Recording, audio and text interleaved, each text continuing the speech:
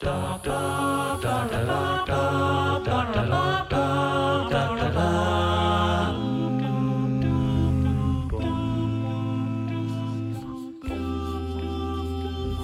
Wars doesn't happen in the city. It doesn't happen in Parliament or in the library. It happens out here, away from civilization, amidst smugglers and bounty hunters. Star Wars is a Western, and it's set in the frontier.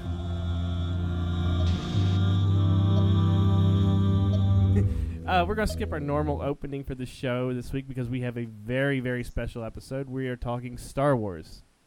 And I think this is the first time that we've ever dedicated a whole show just to Star Wars. And it's about damn time. Right? Mm-hmm. I mean, I'm really surprised it's taken this long. It should not have taken this long, so. You failed. No, I haven't failed. I've been waiting for something very, very special to talk about. And last week I was on Facebook, and one of my friends from the 501st was showing, or put up on their wall, the video from Dear J.J. Abrams project. Right, which has taken over the internet. It's completely taken over the internet. If anyone doesn't know about it, it's the 4 rules to making Star Wars great again. Well, yeah, Episode 7. How to make Episode 7. Well, it's basically a personal message to Disney and to J.J. Abrams. To not screw up. Right. And lucky enough for us on this show, this episode, we have the creators of the project. We have Prescott Harvey and Robert Perez. Hey, Welcome guys. to Nerdables, guys. Thanks, guys. Hello. Happy to be here. When it first was put up on the internet about, I guess, a month or two ago? Yeah, about a month ago. I think I saw something on my Facebook wall and didn't really pay much attention at first. And then it just kept popping up more and more. So I was finally, last week, looking at this thing, and I saw the whole thing about how JJ's acknowledged it. And I really wanted to, check it out. And I was, immediately, like most Star Wars fans, captivated by this thing. So you guys did a brilliant job. And I'm glad we got to have you on the show to be able to talk about this. The production level okay. and the artwork that you guys did is unbelievable. So kudos to you. Before we get to the actual rules, I want to ask you guys a few questions about how the project got started. So whose idea was it, and how much convincing did it take to get everybody else on board? Sure, yeah. It was my idea originally, and I took it to the owners of Sincerely Truman, and they, I think, immediately saw the potential in it, so they were on board pretty much immediately. And then when I started asking, people who I wanted to work with, if they were interested, Robert was one of the first, and yeah, took no convincing. I mean, yeah. So I remember when he came to me and he was like, "Hey, I have an idea for a Star Wars video. Would you be interested in helping me out, do a lot of the visuals and just start drawing some ideas for it?" And I was like, yeah, I was super excited. I couldn't wait to kind of dive into that universe and just start drawing some of the characters and figure out ways of making this video awesome. Okay, so from concept to completion, how long did this take you guys to make it happen? Ended up taking about 5 months, and we could have, I think, done it quicker, but we work for an agency and paid work had to come first. Yeah. So we kind of just did it whenever we had time. It's like everybody in LA, everybody has their day job, and then everybody has the job that they want to be doing. Totally. Yep. So who did the art and animation? I did probably a majority, I'd say, of the artwork, but then I handed it off to Harvey or Prescott and another animator to do a couple of the different rules. But I just kind of helped out with the visuals and the assets to be created. Which, by the way, I think the animation was just amazing on it. After I saw the video, I was like, this is really cool how it turned out. So good job, guys. Oh, yeah, thank you. Yeah, we're really pleased with it. So did you generally, create, because there's very distinct differences between each level and each rule and each world, and you guys did a really nice job of giving character and presence and a life to each world, but each one being different and each style being very different. Was that all on you, or was that a collaborated, or how did that all break down? We did that intentionally so that, like, yeah, each of the rules would have their own unique style, and just better way of communicating the rule. But yeah, like, so I kind of led a lot of the visuals as far as like creating them, but then I can't take full credit for all of them. I got a lot of help from a couple other people that kind of helped finesse and take them to the next level, or just really helped me out when I was kind of overworked. So. And I think the decision to do 4 different styles also, I mean, in part, this was also a showcase of what Sincerely Truman could do. So we wanted to show 4 different art styles, just different things that we're capable of doing here. So that played into it as well. Congrats on succeeding. Is Sincerely Truman your guys' company? Are you a part of it, or did you hire them out? No, we work for them. So it's a company, and they're really cool and really adamant about wanting to do projects like this, with any spare bandwidth. So yeah, so it was just something we kind of took to the owners and petitioned them to see if we could do it or not. So Prescott, you wrote and produced the 4 rules. Then you went back and wrote an essay about the 4 rules. Can you, in case anyone really hasn't read it or anything, can you tell everybody why the 4 rules are so important? Absolutely. One of the things putting this video out, it kind of states the 4 rules very clearly, but it doesn't address any of the why. And a lot of the comments I was getting kind of made me understand that maybe some further explanation would be helpful. So I think for me, the first rule, the setting is the frontier, that really plays to this idea that in modern cinema, with the current special effects that we have, there's so much is shown on the screen that there's very little left to the imagination. So in rewatching the original Star Wars, there's so many of the monsters, just because of budgetary limitations and technology limitations, there's a lot that's on screen, but there's so much that's left unseen, so that you're always kind of wondering what's over the next sand dune, what's under the water line. And this ability that it had to really activate the audience's imagination and keep them guessing and filling in all these blanks themselves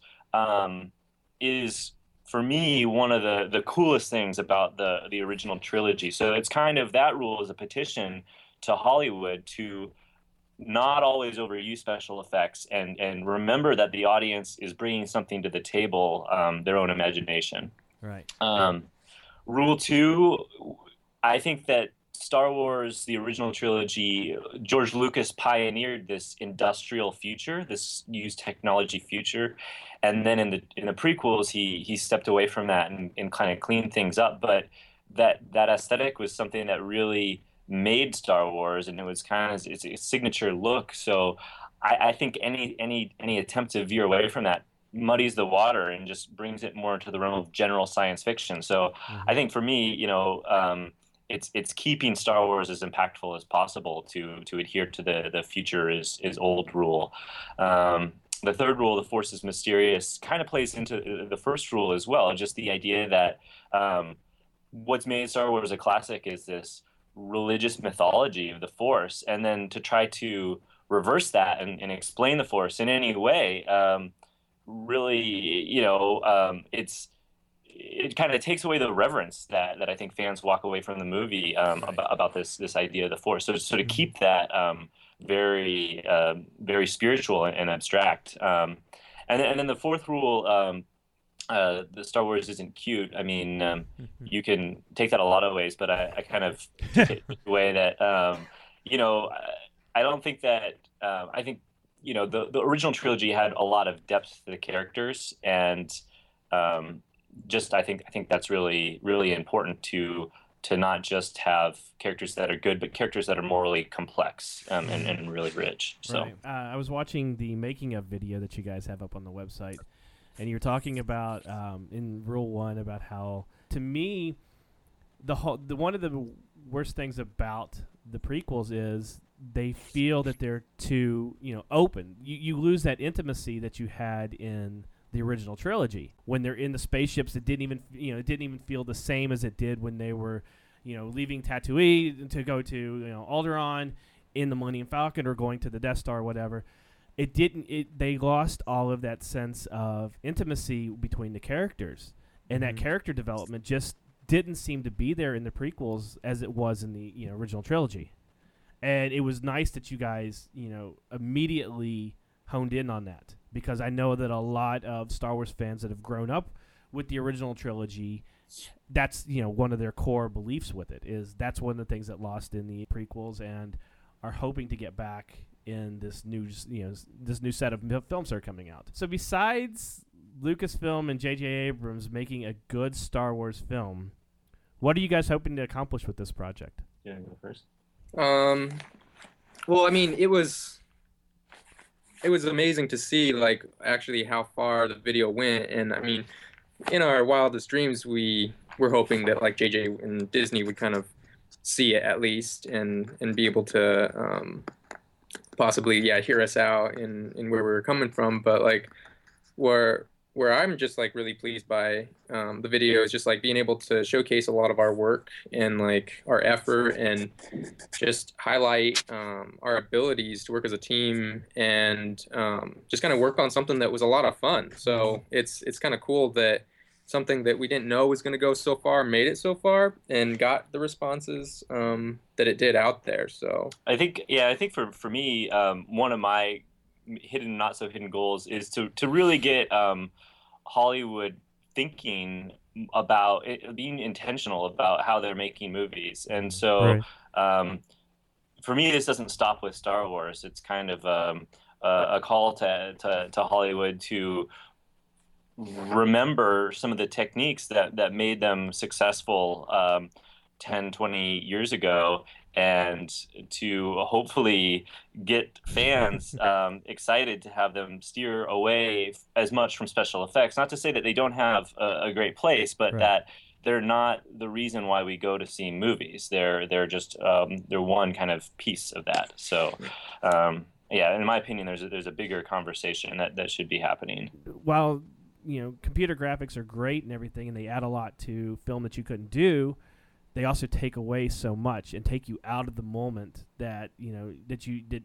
I can't tell you how many times I've watched a film where I'm sitting there paying attention to the computer graphics, instead of what's actually going on or what the dialogue is. Yeah, I think when the laws of physics start breaking, I want to send a message to Hollywood that should be a red flag. Like if that's happening in every scene, then your audience is not going to be able to. They're only going to be able to get to a certain place with your movie. So yeah, it definitely seems like there's been a lost art now in Hollywood these days, and so seeing something like this now, it's being more refreshing that people are actually, I guess, campaigning to make it better. Yeah, there's still a lot of traditionalists out there that want to have I'd still love to have some stop motion and some puppeteering going on in films, and you're losing that. Right. It's like I'm gonna get off topic real quick here. I don't know if you guys have seen the footage that just came out from the Laserdisc that was purchased on eBay from Return of the Jedi. That shows some deleted scenes and some extra bonus footage of Yoda and Luke in the hut on Dagobah. When he's getting ready to die, and it's just the puppeteering. I forgot how real Yoda, how awesome Frank Oz is. Yeah, I mean, really, Frank Oz was basically down on his knees that whole time as Yoda. There's just so much, even in the deleted scene, and even the stuff that they were cutting, and they weren't even really filming at that time. There's still so much emotion and so much character coming out of Yoda that you don't have with some of the stuff with the CGI. Mm-hmm. Well, I'm worried that because we haven't been using or developing these talents in 20 years, puppeteering and stop motion, that maybe it's gone. Maybe there's no longer the talent in Hollywood, because if you look at the Phantom Menace, even when they tried to do the puppet of Yoda, it didn't work. I have seen a couple of interviews where Abrams has said that he wants to take stuff back towards the original trilogy. Possibly even shooting on 35 millimeter again instead of digital, which would be phenomenal. You'd get that grainy look to it. You'd get that old look to it as you guys have in there. Well, heck, let's get into the JJ stuff.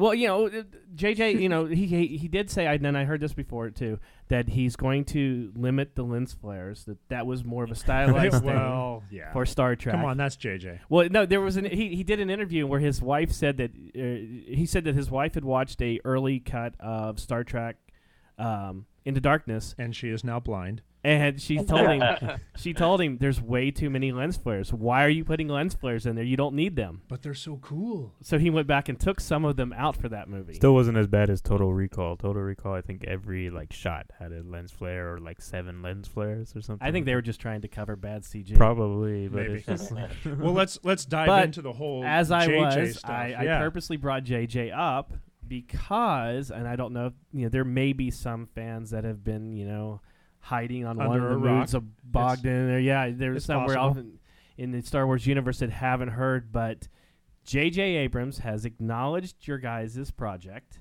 mhm.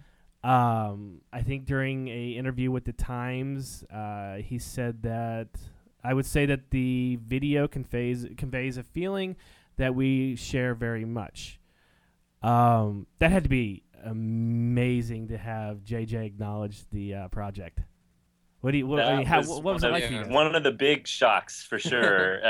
Yeah, with this project. I mean, yeah, I checked my work email and somebody had sent out an all and Truman work email with the article, and I was at my parents' place and I was just grinning from ear to ear, jumping up and down. It was so cool. So That's got to be an amazing feeling, yeah.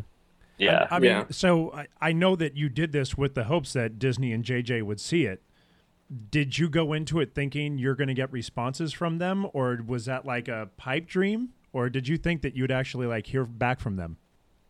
I thought it was pretty unlikely. I mean, obviously, when we set out to do this project, that was our end goal. I mean, we wanted to move the needle on Star Wars and create something that fans could rally behind. I mean, that was the whole reason for petitioning Disney. But I didn't really think that it would happen. I mean, kind of in my wildest dreams did I think that. So to have it actually happen, I mean, yeah, it's awesome. It's awesome both as a result of doing all this work and as a fan. Like, it's just so cool, you know? Like, I'm excited for Star Wars again. So it's awesome across the board. There's a little bit more to this story with JJ than probably most people actually know, and a lot of the fans out there of your work don't even know this yet. So you guys want to kind of tell them? Give us the secret insider. Yeah, totally. Well, Robert was out that day. It was the one day he was out. No. That CJ actually called Sincerely Truman, and I got to talk to him for about 10 minutes, and it was really cool. This was before he came out to the Times in support of the video, but you know, for about 4 of those 10 minutes, he was just gushing over the video and over the artwork and the production quality and the message and everything. So for me, it was like always the equivalent of an out-of-body experience, because I'm sitting here on the phone listening to J.J. Abrams tell me how much he loves my video, and I'm like, dude, so You made Star Trek. Yeah, it was cool. He was a super humble, down to earth guy. Like, he was asking me about the tools that we used, and I was telling him, you know, After Effects and Cinema 4D, and we started geeking out on Cinema 4D. I'm like, you use Cinema 4D? And he's like, oh yeah, I love it. Yeah, I just need to get version 15. So so it was cool. He was pretty cagey about specific details. He didn't say much else other than what he said publicly. But one thing that he did say that I thought was really neat was he said that he really appreciated the place where the video is coming from, and that it was clearly coming from a place of love and a place of passion. And I think the Star Wars fan universe tends to be so polarized, and people tend to be so, very much so. like, aggressive online, that to get something that was, you know, a letter petitioning him, but also came from a place of love and support, he said that he thought that was pretty neat. So that was cool.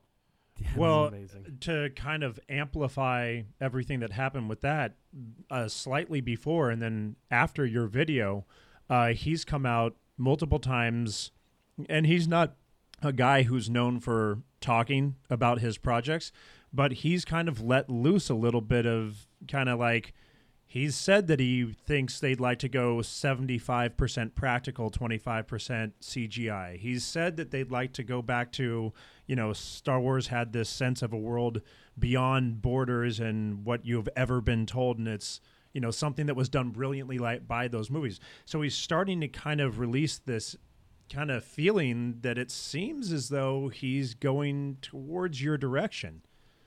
My sense was, and there's obviously a limit to what he can say, but just given that he called me and kind of the things that he was saying on the phone, I got the sense, and then especially when it followed, a week later that he was being replaced and Lawrence Kasdan were being brought in as to rewrite the screenplay. I really got the sense that there were some big discussions going on behind the scenes about what Star Wars should be, and that having this video out there made by fans was a piece of support to things that he was saying. So I really do think that he's our guy, and maybe there's some differing visions at Disney, of what Star Wars should be, but that the recent momentum that this video is part of has enabled him to forge his own path. So that's me inferring things, but I think that he's with the general fans in trying to bring Star Wars back to its roots. Yeah, it definitely seems like it. Well, when he first started coming out saying, everything he's been saying about how he wanted to take it back to its roots, how he was a fan of the original trilogy and whatnot, I was thinking along the lines of you are that, this is our guy, this is who we need, helming this project.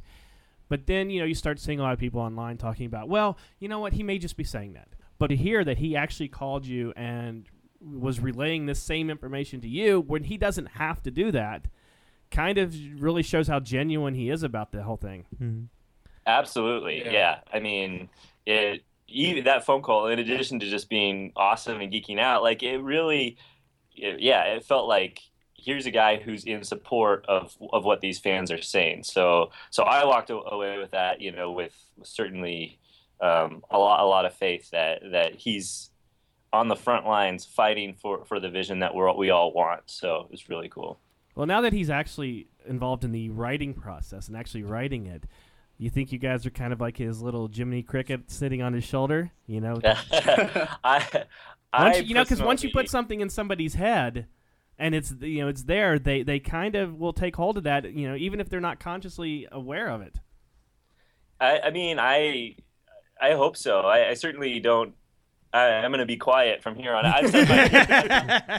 I'm not anxious to say anything else. I certainly, trust him as a writer. But yeah, the fact that he's seen it, if he's somehow subconsciously still digesting my rules, then I'm a happy camper for sure. Yeah. So. That's it. It's going to come all out being gritty, and there's nothing going to be new. It's all going to be like a space western, like it should be. I fail to see any problem with that. I don't either. So speaking of space westerns or anything, you guys obviously love Star Wars, as we all do. And Star Wars has its roots in Western and sci-fi serials, but since those type of entertainment has seemed to disappear in this modern audiences. Well, yeah, now it's the time of the superheroes, right? And kind of the space opera, the fantasy, and not the fantasy so much. We've got the Hobbits, but definitely the Westerns have taken a backseat and all but disappeared. Right. And do you think the audiences will now relate to it and understand the homage to the history of where Star Wars comes from? I'll answer, then I'll let you chime in. Yeah. That's a really good question, and it's something that I'm wondering myself, because a lot of pushback around these 4 rules, what pushback there is around people who don't really want to see the frontier. So I know that, general population wise, we're all migrating towards city. Like we're less and less rural as a civilization. And so I'm really curious if there's that same support for that sense of exploration and that sense of living on the frontier for the Western. So I don't know the answer. My answer is I hope so. Like, I know that for me personally, it's really important to have that kind of fiction and narrative. But I mean, I don't know if I guess I don't know. I hope that that we're able to take a chance in episode 7 and go back there. But I guess we'll see. Yeah. Anything to add? No, I think. Well, no, it's interesting because we know the original fans, and they re-released Star Wars in the theaters years ago when they were doing the original trilogy, and they made gads of money. But we also know that there's like the core original trilogy fans, and there's also fans of the new trilogy, and there's young kids who don't even know what an Ewok is and don't know what Han Solo is and only know what Jar Jar Binks is. There's children that have grown up with that. I think there's monks in China that know who Jar Jar and who Han Solo. It's very possible. And they're probably wearing their T-shirt right now. But the thing that's interesting is it seems like there's a very vocal, and you both have talked about today, there's a polarized audience for this, and it seems like there is a very vocal audience that's screaming for, we want a hearkening to the Star Wars roots. We want that original trilogy feel. And that seems to be exactly what you guys are promoting in your video. But at the same time, there has been a different side of it. There's another side to the whole group saying that, they want new. They like the new trilogies.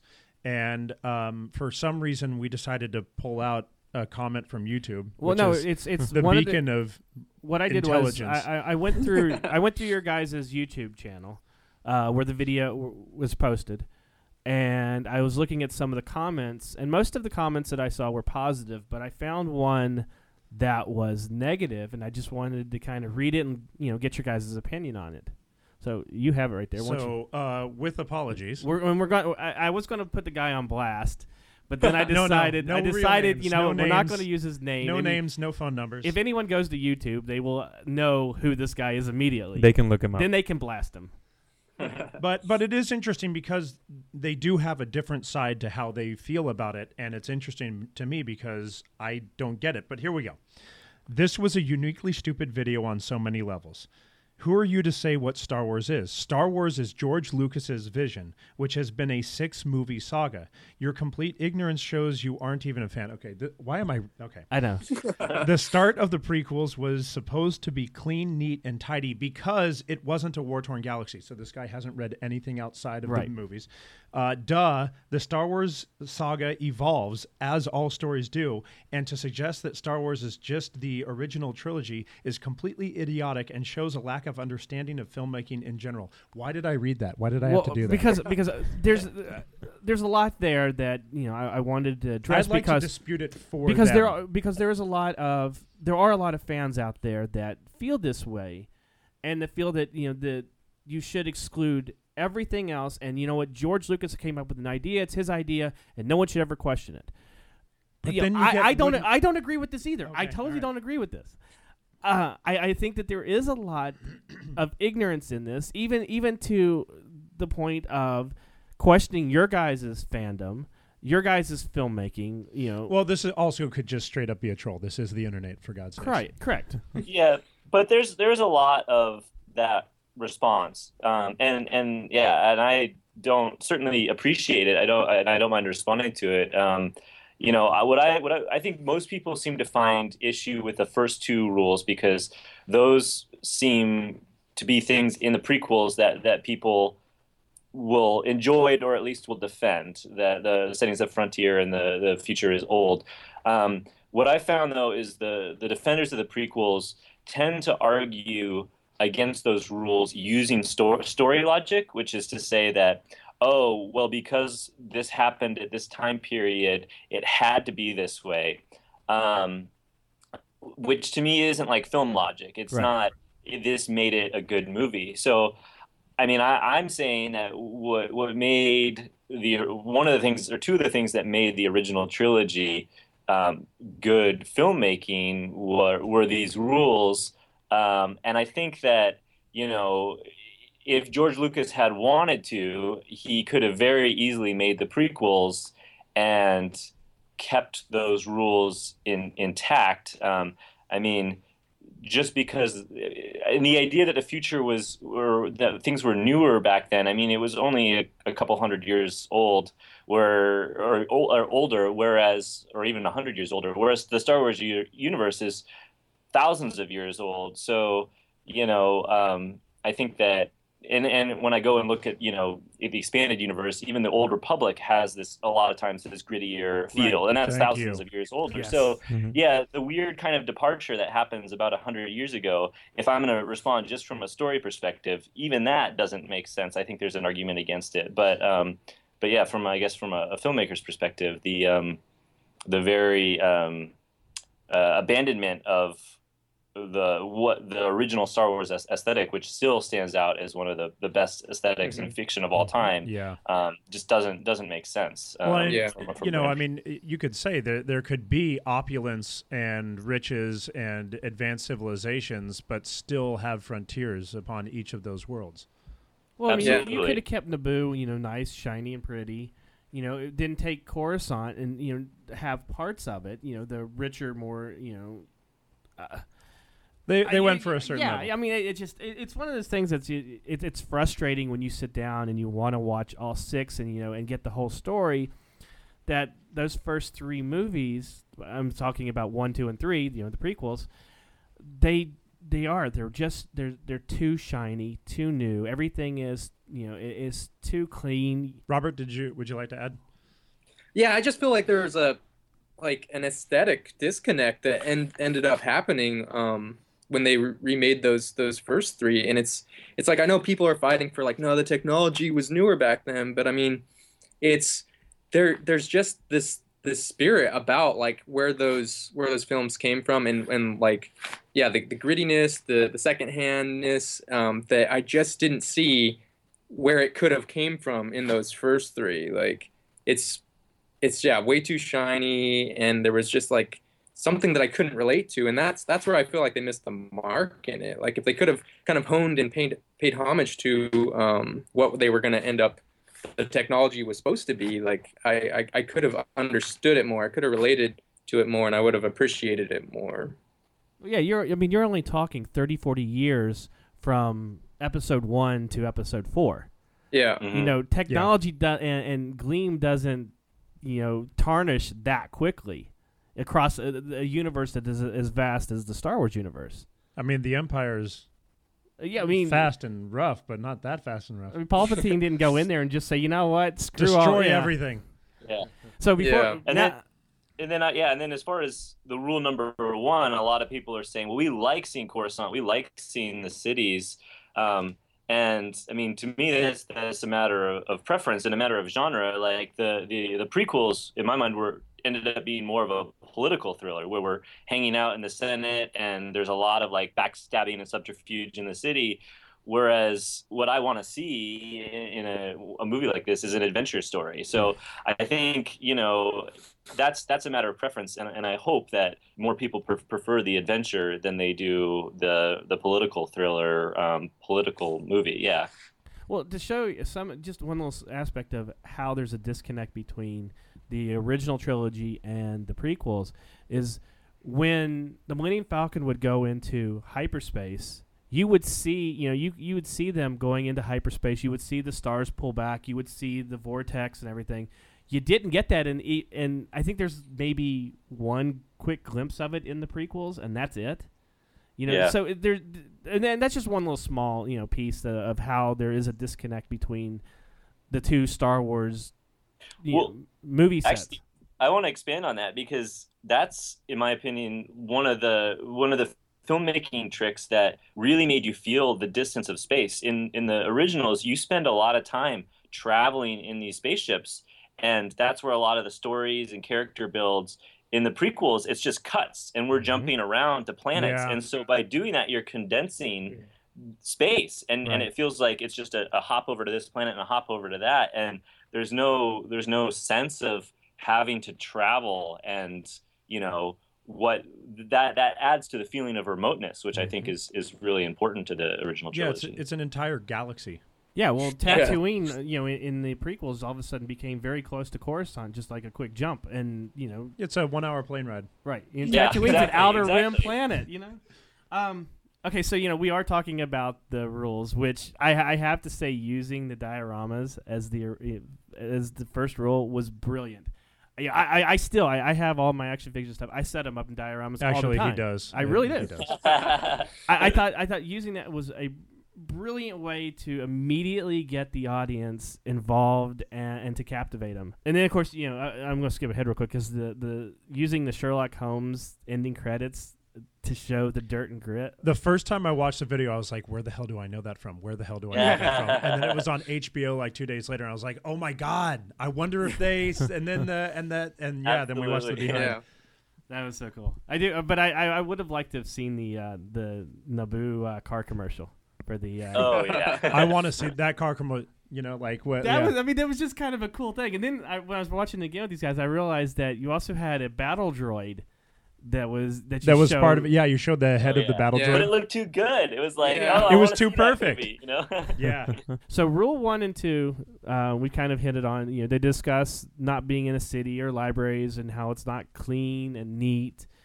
And you say Star Wars needs to be dirty and gritty, but do you feel that if you don't have the new and clean and the cities and parliament, it's harder to tell the story of the frontier? You kind of have to.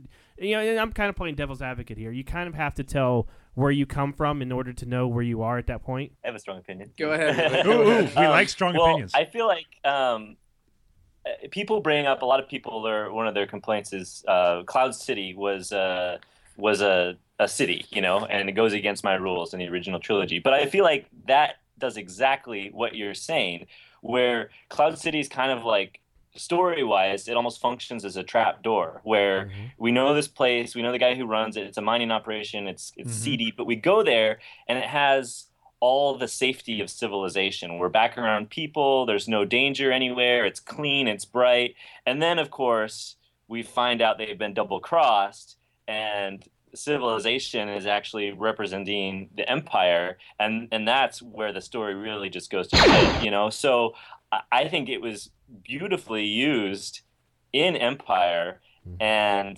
I guess I also want to make something clear. Like, these rules, I don't mean for them to be like,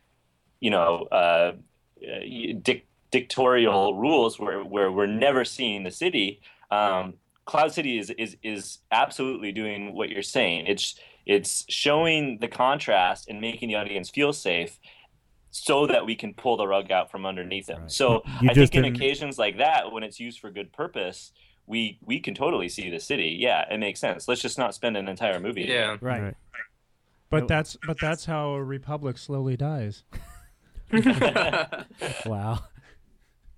So, rule 3.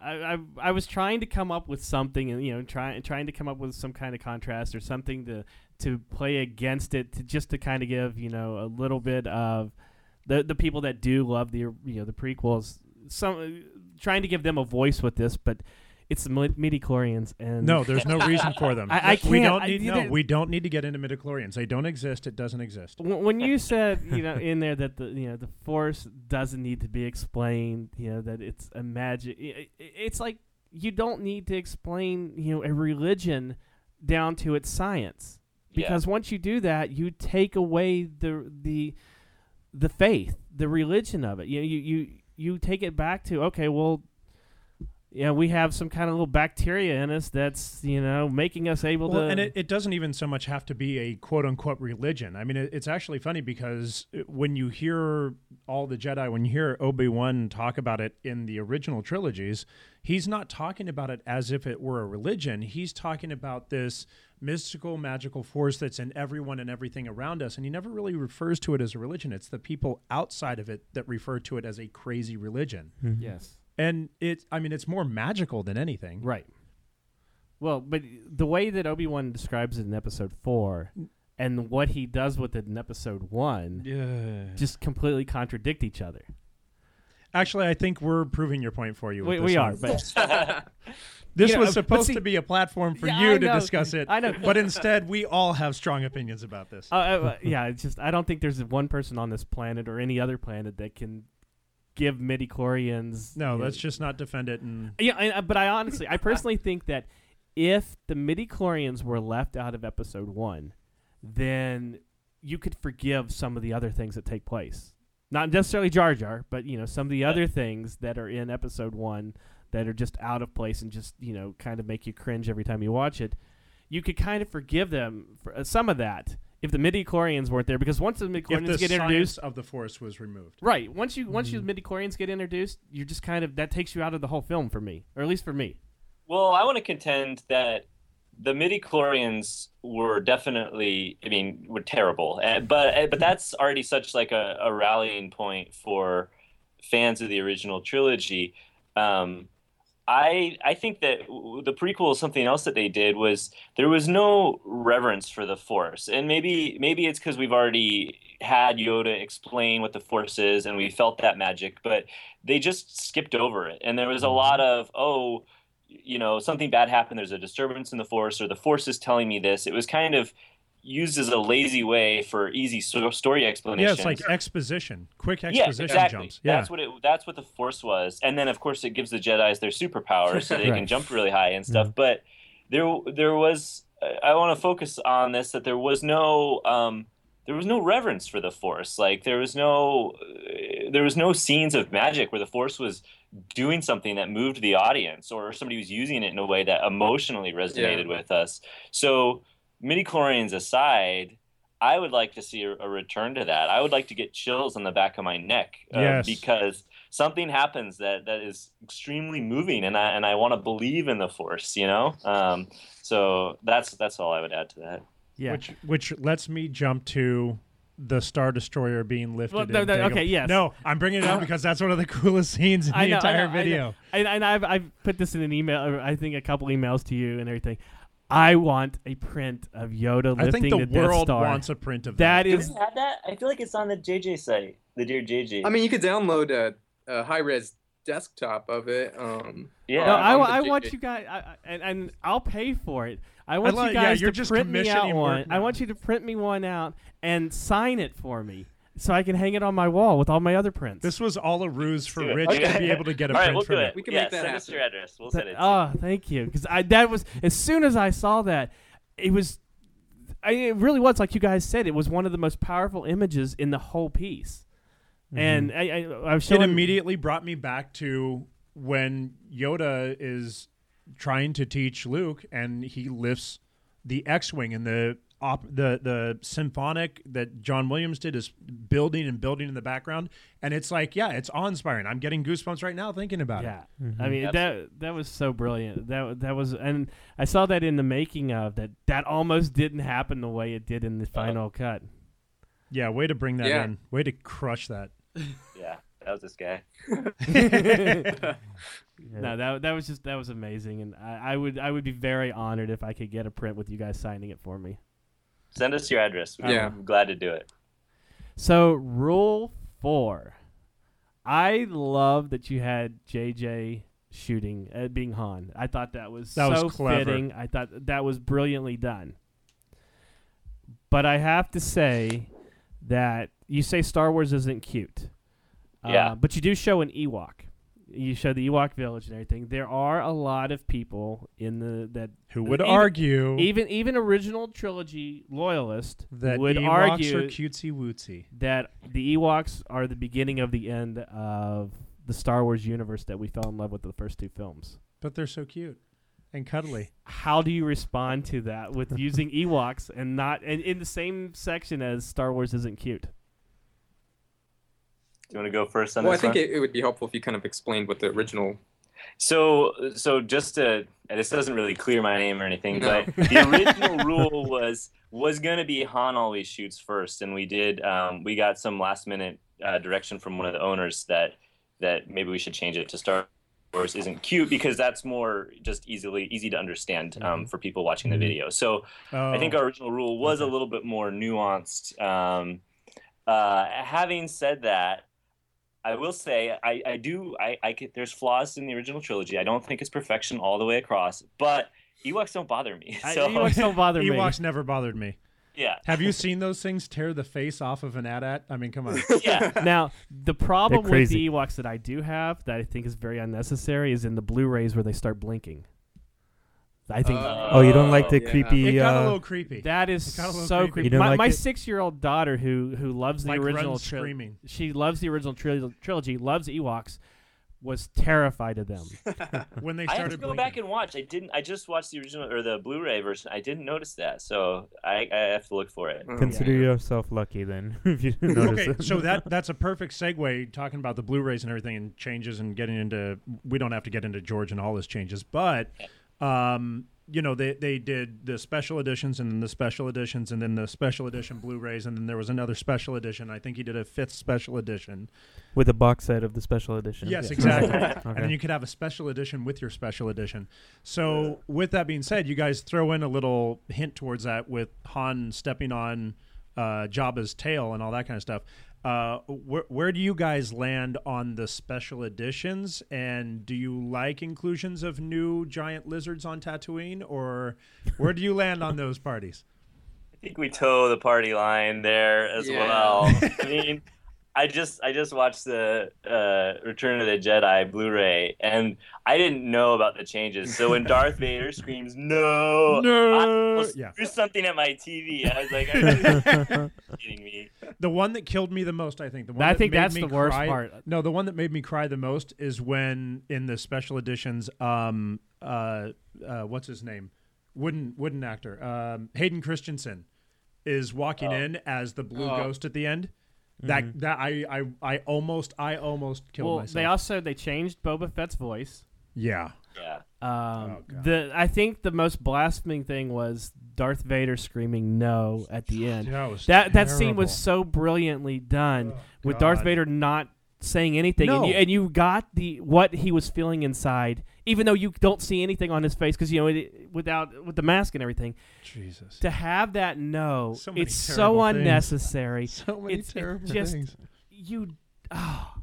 Yeah, I read an online comment that really summed it up nicely. It's like with the addition of "No" to Darth Vader, Lucas threw away the last shred of subtlety in Return of the Jedi or something like that, which is totally true. 100% true. Yep. One of our producers will not watch the Blu-rays at all because of Actually, that I'm, last I'm little in scene. with our producer. I've yet to see the Blu-rays. I I refuse to buy them. I've watched I them. can't I've do watched it. them. I can say I converted them to 3D and watched them, which actually they converted pretty well to 3D. I was surprised. Even the original trilogy did, and I enjoyed it.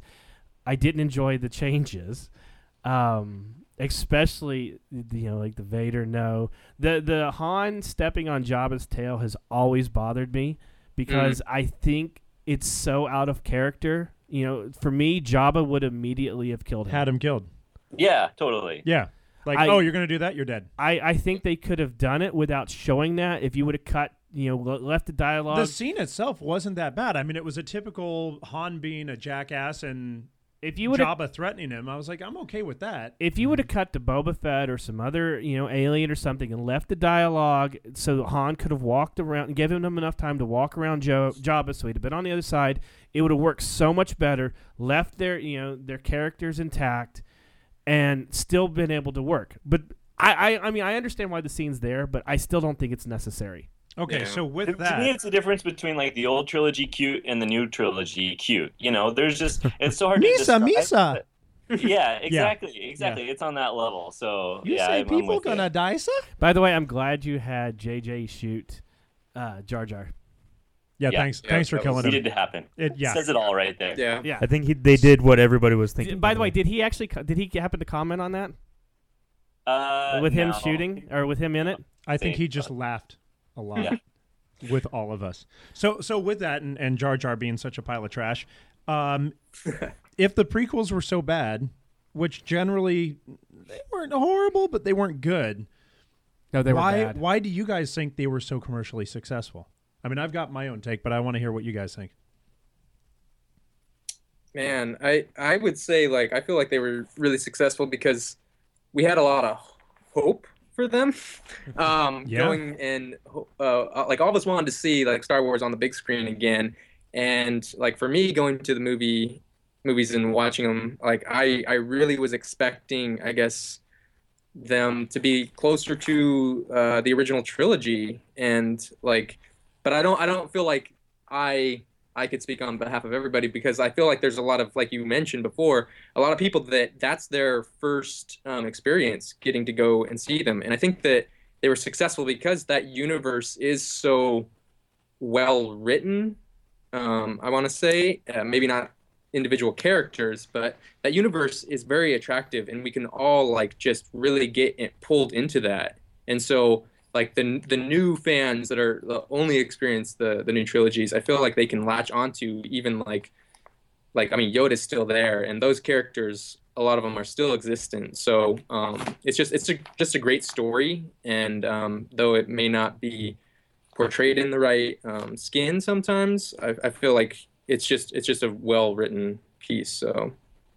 Yeah, I mean, I don't know. I went and saw all three on opening night, so I mean, I'm a sucker. Yeah. I want to hear your guys' theory, to be honest. Well, first of all, I have to know say, I have a number of theories on why they were so successful. First of all, I have to say my 6-year-old daughter can't stand the prequels. She loves the original trilogy. Yeah, but you've built that into her very well. No, I think sat that's her just down. genetics. No, I honestly sat her down and didn't give my opinions or make my groans or anything watching them, and let her watch them. And the first thing she says to me is, "Daddy, that Jar Jar person's stupid." You have a smart child. What can I say? Okay, so give us Give give us yours my first. theories. Yeah. So I think that it was very brilliantly marketed towards young people. And a lot of marketing companies and a lot of advertising companies know that money generates from children, not so much from adults, more from children, because it's the children that are screaming at their mothers and fathers to get them this, to get them that. So when you start throwing a very young kid, Jake Lloyd, as the protagonist of this new, age of film coming out. I hate him. And, well, everybody does, but you put him up there, and you have this little kid piloting this pod racer, and you have this little kid using this force. You have this little kid who's so cool and all this stuff. It's Wizard. All the children are thinking, I want to go see that kid do all those cool things because that kid's like me, and if he's special, I could be special too. Then you've got Jar Jar Binks, so you've got your comedic foil in this goofy.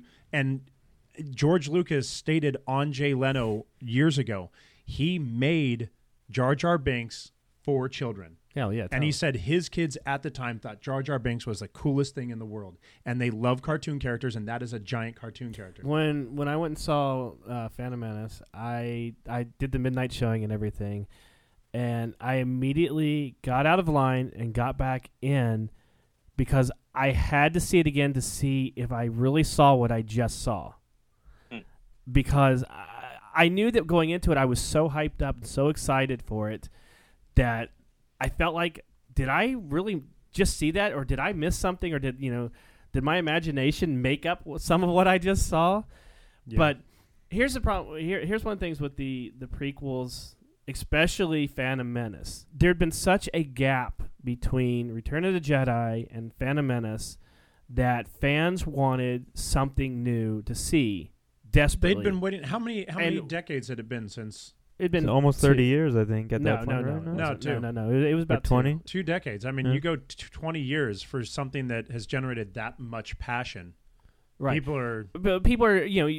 We've created our own, Results be damned. Give me Star Wars. We've created our own vision of what that universe was, many times over, whether it be playing with our toys, our own fan fiction, whatnot. And then you had all the great expanded universe stuff that had been added in that gap, that we had built up that movie and what it could be so much that I don't think it would have ever lived up to the hype of the original Star Wars fan. But then you add all of that other crap that's in there that is very blasphemous, yes, over what we had originally learned and grew up with.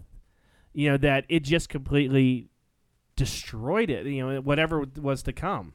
Okay, so we've talked about the past. Yes, and we know what's good and bad. Let's talk about the future. Okay.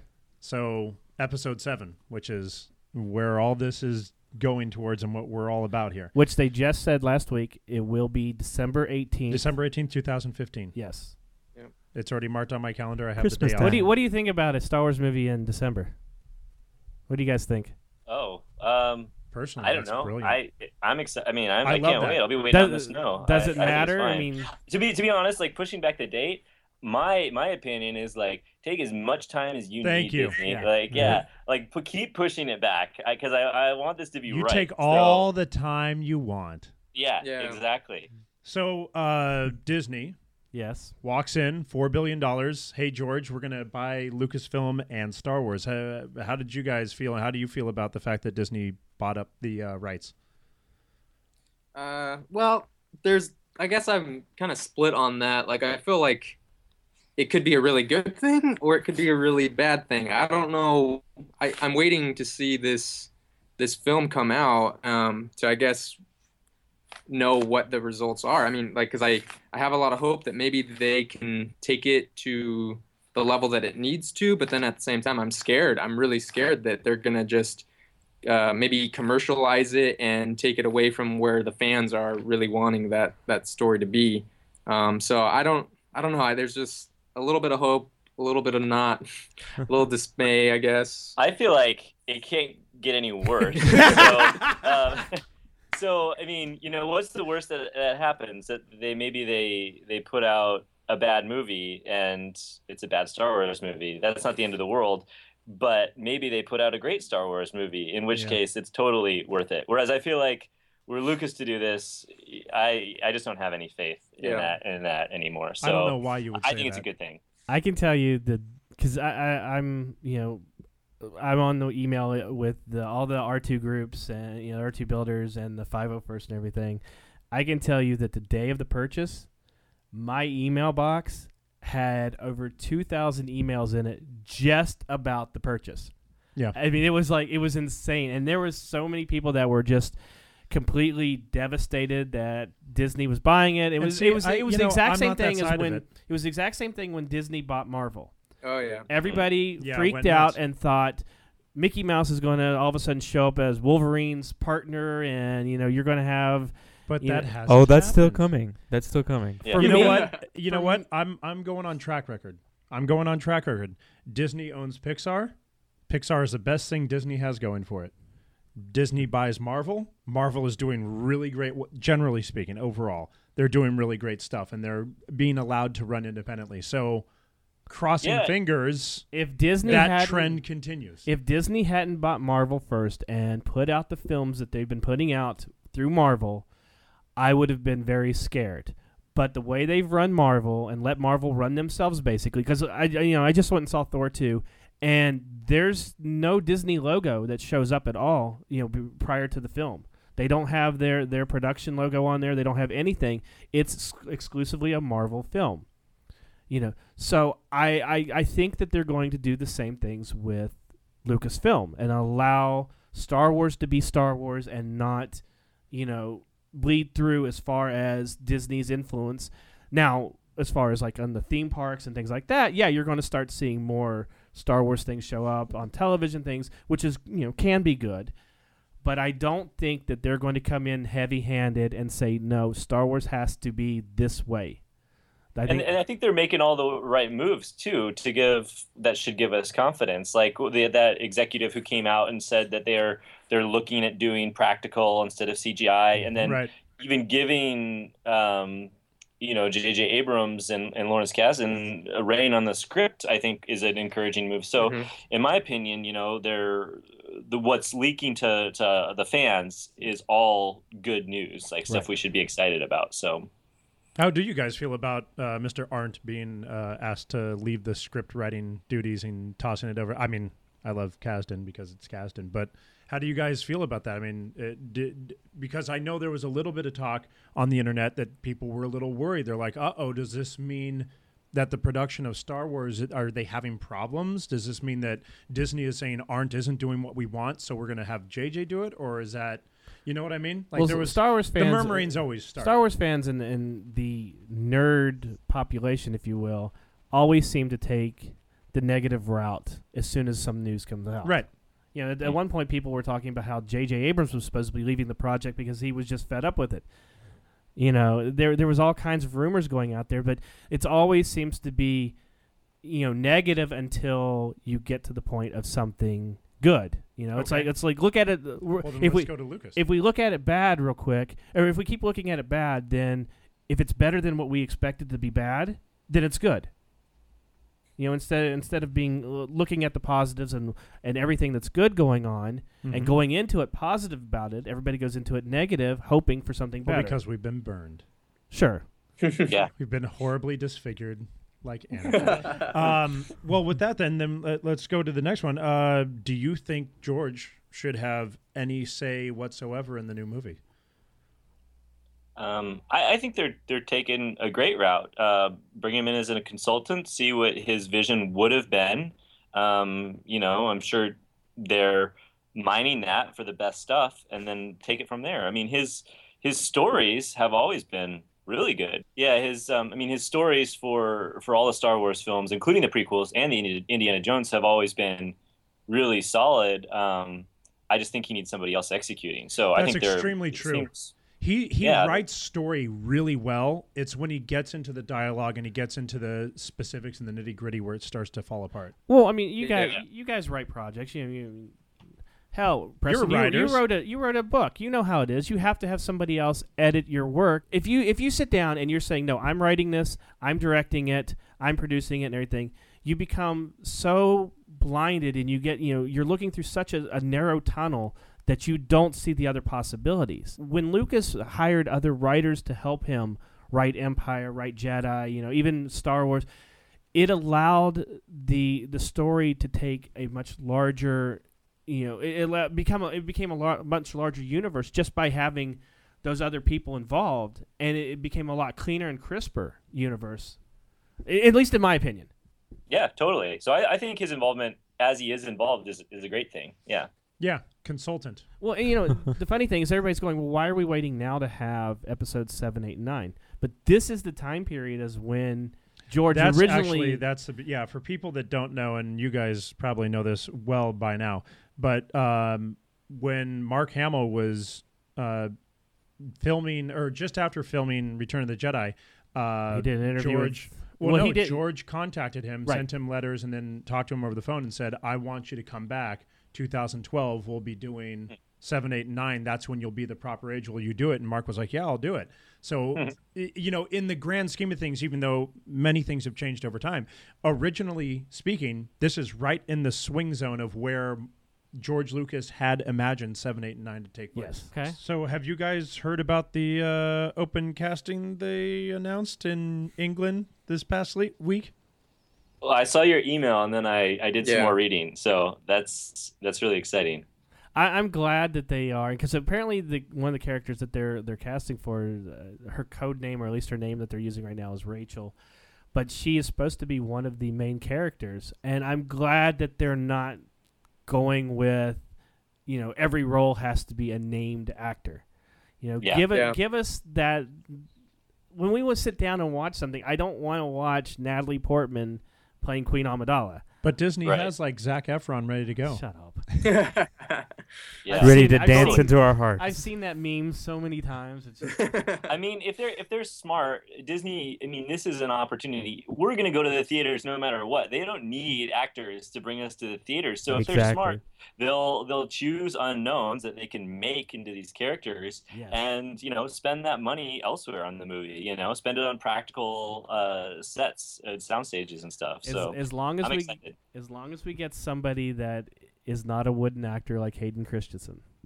Right. He's not a terrible actor. They're I think the dialogue. Then they can choose top dollar unknown actors. So yeah. Mm-hmm. So what do you guys think of Disney wanting to do the spin-offs and like the original, the origin films? And this coming off of, they have announced that they're going to be doing a Han Solo film and a Boba Fett. Well, right now they're talking starting in 2015 on, we're going to have a Star Wars film every year for the next 5 years. You're shaking your head. Prescott is not amused. I guess, Star Wars has always I mean, it's always kind of been oversaturated. I mean, they always market the crap out of it, but I mean, it's just a little bit of a bummer to me the way that these new franchises are turning, in that they want to milk every last drop out of everything. That's the only term for it. Yeah. Yeah. It's funny as you say that Star Wars is overmarketed. One of the things that Disney said when they bought Star Wars was that it wasn't marketed enough. Oh God! Oh, man. Oh no! When I heard that, I was like, "Oh, you got to be kidding me!" I bet Abrams walks away this first movie with enough Star Wars for a long time. Right. I mean, I would be surprised if he was doing all three. Yeah. I think he'll be a good first director, and I don't think he's going to stay on for all three. He may stay on as a producer, maybe a writer, a consultant at least. Sure. But I don't think he's going to direct all three. Yeah. Yeah. This is for everybody here. I want to get everybody's opinion. What was your first experience for Star Wars, or when was it? And when did you know you fell in love with it? You want to go ahead? Oh. Yeah, I guess I can start. I grew up. We had an old VHS copy that was like taped off TV of A New Hope, and I wasn't allowed to watch it till I was probably 10. But my dad would actually tell me the story of Star Wars. So I would ask him about what Star Wars was, and he would like sit me down and walk me through all the adventures of Luke and Han and Leia. So before I even saw it, knew what the story was, and it already had this kind of mythology for me. So that was a really cool way. I mean, I was going to be a fan till the day I died. Awesome. That introduction. So yeah. I would say I was introduced pretty at a young age just by the films, VHS, and I don't own any Blu-ray. I actually still just have VHS. And yeah, like my dad was able to kind of just share the story with me, and I got hooked by the action figures that they made back then. Just like how many characters that they made. Really, really well done marketing job for the product. But the characters were just so much fun. And then obviously just drawing like so many X-Wings and Darth Vaders as a young child was so fun. All right, Ethan, I'll let you go. I'll go last because apparently mine's going to be the oldest one here. No, I mean, mine is similar to, like, Prescott's. We had an old VHS tape of A New Hope that was taped off TV, and it was something my dad introduced me to, so, I just sat down and watched it. I just loved the movie, so. Okay. Travis? I'll be second oldest. My parents didn't tell me anything about it. I didn't find out until, like, I was in college that my dad had, like, spent all night in line and bought tickets and did that whole thing for A New Hope. But I was I think I was 2 or 3 years old, and my parents wanted to go see Empire Strikes Back, and they couldn't get a sitter for me, so they were just like, "We're taking him. Screw it. We'll cover his eyes and ears if we have to. We're going to this." So I was either 2 or 3 years old, and they took me to Empire Strikes Back, which is the best one ever made. Mm-hmm. And I think within that year, I had like 30 action figures: the Millennium Falcon, an X-wing, the Slave One. I had the Darth Vader carrying case for all the figures. Did too. Yeah, dude. Yeah, the big head carrying case. I just dove in, and it was over there. They were screwed. They were buying me Star Wars forever. Were you scared? I mean, Empire is the scariest. I was scared out of my mind. The scene that scared the crap out of me was when Luke goes into the cave on Dagobah, and he's battling Vader and everything. I was like literally almost tearing up. I was so scared during that moment. Absolutely. I'm still scared. All right, so mine was I saw the original Star Wars in the movie or at a drive-in. You are old. 41, yes. We'll go right there.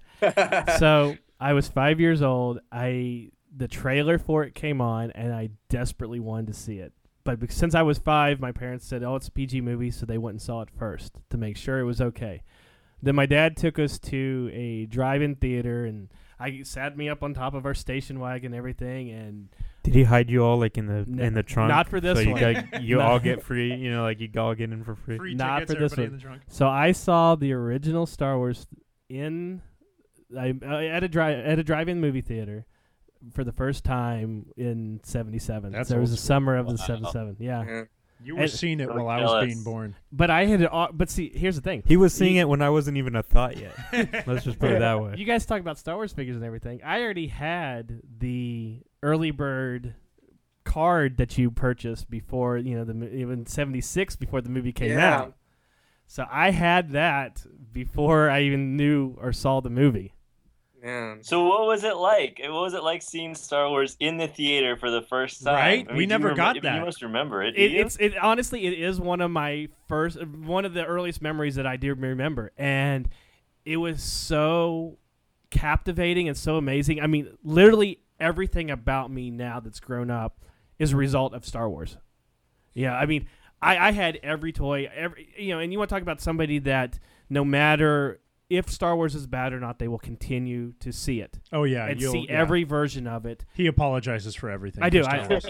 And I've He's the seen- one who owns all like 17 special editions. Let's I just put do. it that way. I have. You talk about VHSs, things like that. I have the first VHSs that came out. I remember watching Star Wars on HBO when it first was airing back in '79, '80. I had the original 35 millimeter, home video of it where you actually had to have a record that played along with it. Oh my gosh. Wow. So, and I would sit there at night and I'd put it up, like put a little, like on my white wall or anything and have it there and sit in my room under a cover and everything and watch it over and over again. So, yeah, I mean, Star Wars is so ingrained in me that I think it has passed through my DNA to my daughter. But, yeah, that was my first experience. And I remember halfway through the movie, and I think it was before the Battle of the Death Star, I went and sat in the swings that were right below the screen at the drive-in. So I had the whole trench battle and everything right above my head. Oh man. And it was just, larger than life. Because, on a drive-in, it's bigger than, you go to some of the movie theaters nowadays and see it. Yeah. And I'm sitting there looking up at this happen above my head and just, you feel like you are in the X-Wing flying, going going down that trench. It was one of the most amazing experiences of my life. And when they started saying that the new Star Wars were coming back out in the theater and they were going to do, all of the 3Ds and everything in the theater and everything like that, I was so excited just to be able to take my daughter to the movie theater and see it. And we did. We went and saw Phantom Menace, just the two of us, and I kept watching her throughout most of the film because she did still have that same wonder and amazement on her face that I had on mine. Mm. And I think that's where the prequels have a place. Yeah. That's where they belong. Tarnishing young people's minds. Unless you have a parent that can steer them in the right direction. Right. In your essay, I'm a huge Breaking Bad fan.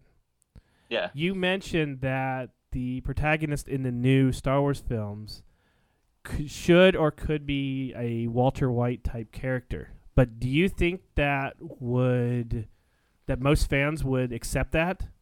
Or do you, because, that character is it's a brilliant character, first of all, but it's such a character that you want to hate, even though that, Vince Gilligan wrote him so well that you end up loving him.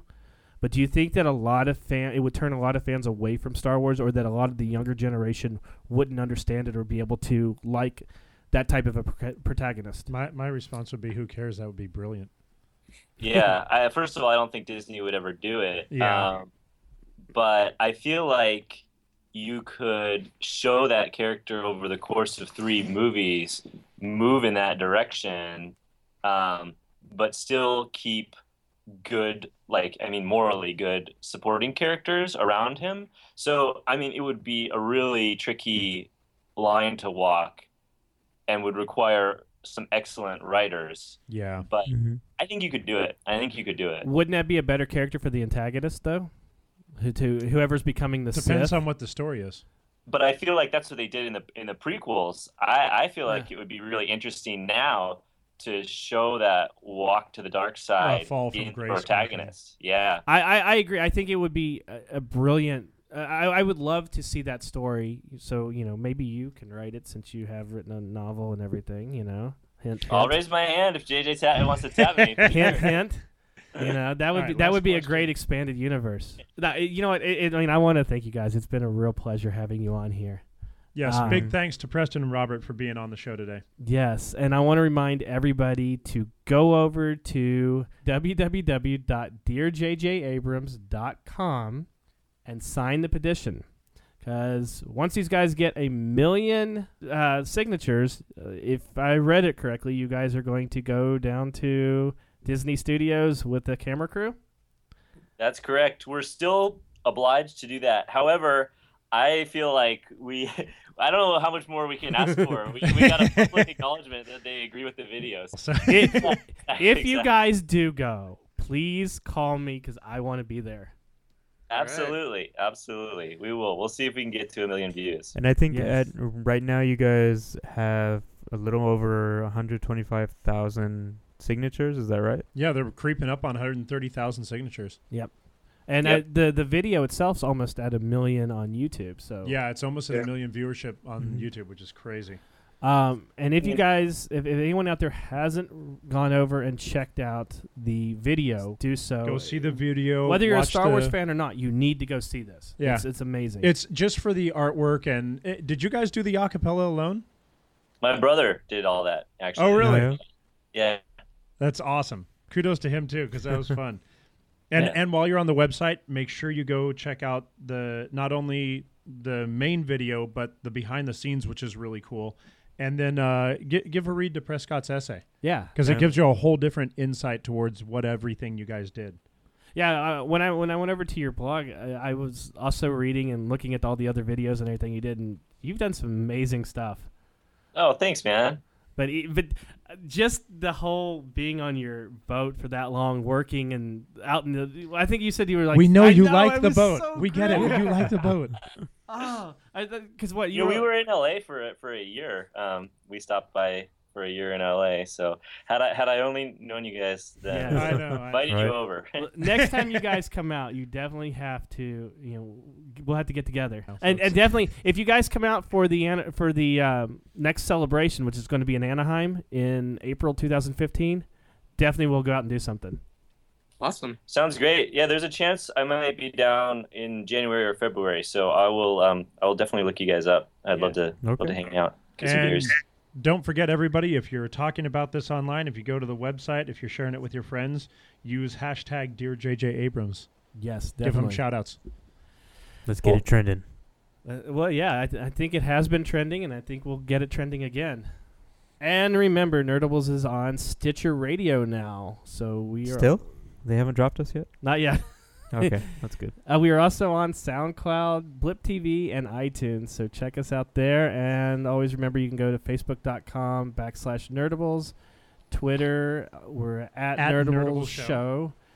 And you can visit our website, which is nerdables.com, for this podcast and every other podcast we've done. And we are going to have a link up there for dearjjabrams.com. I do have an article up there. I don't know if you guys have seen it or not yet, but I did do a little piece about you guys, and I put it up there. Awesome. Oh, yeah, we'll check it out right now. Yeah. So for everybody at dearjjabrams.com, and for Travis and Ethan, I'm R.A. Rains saying, Dear J.J. Abrams, please don't mess this up. Thanks, guys. Sweet. Thanks, guys. It was really fun. Walk into the wrong bar, lose your arm. Don't pay your debts, end up in carbonite. The frontier is a dangerous place. It's never cute or silly. It's not child-proofed. It's freaking Star Wars. And Han always shoots first. Ba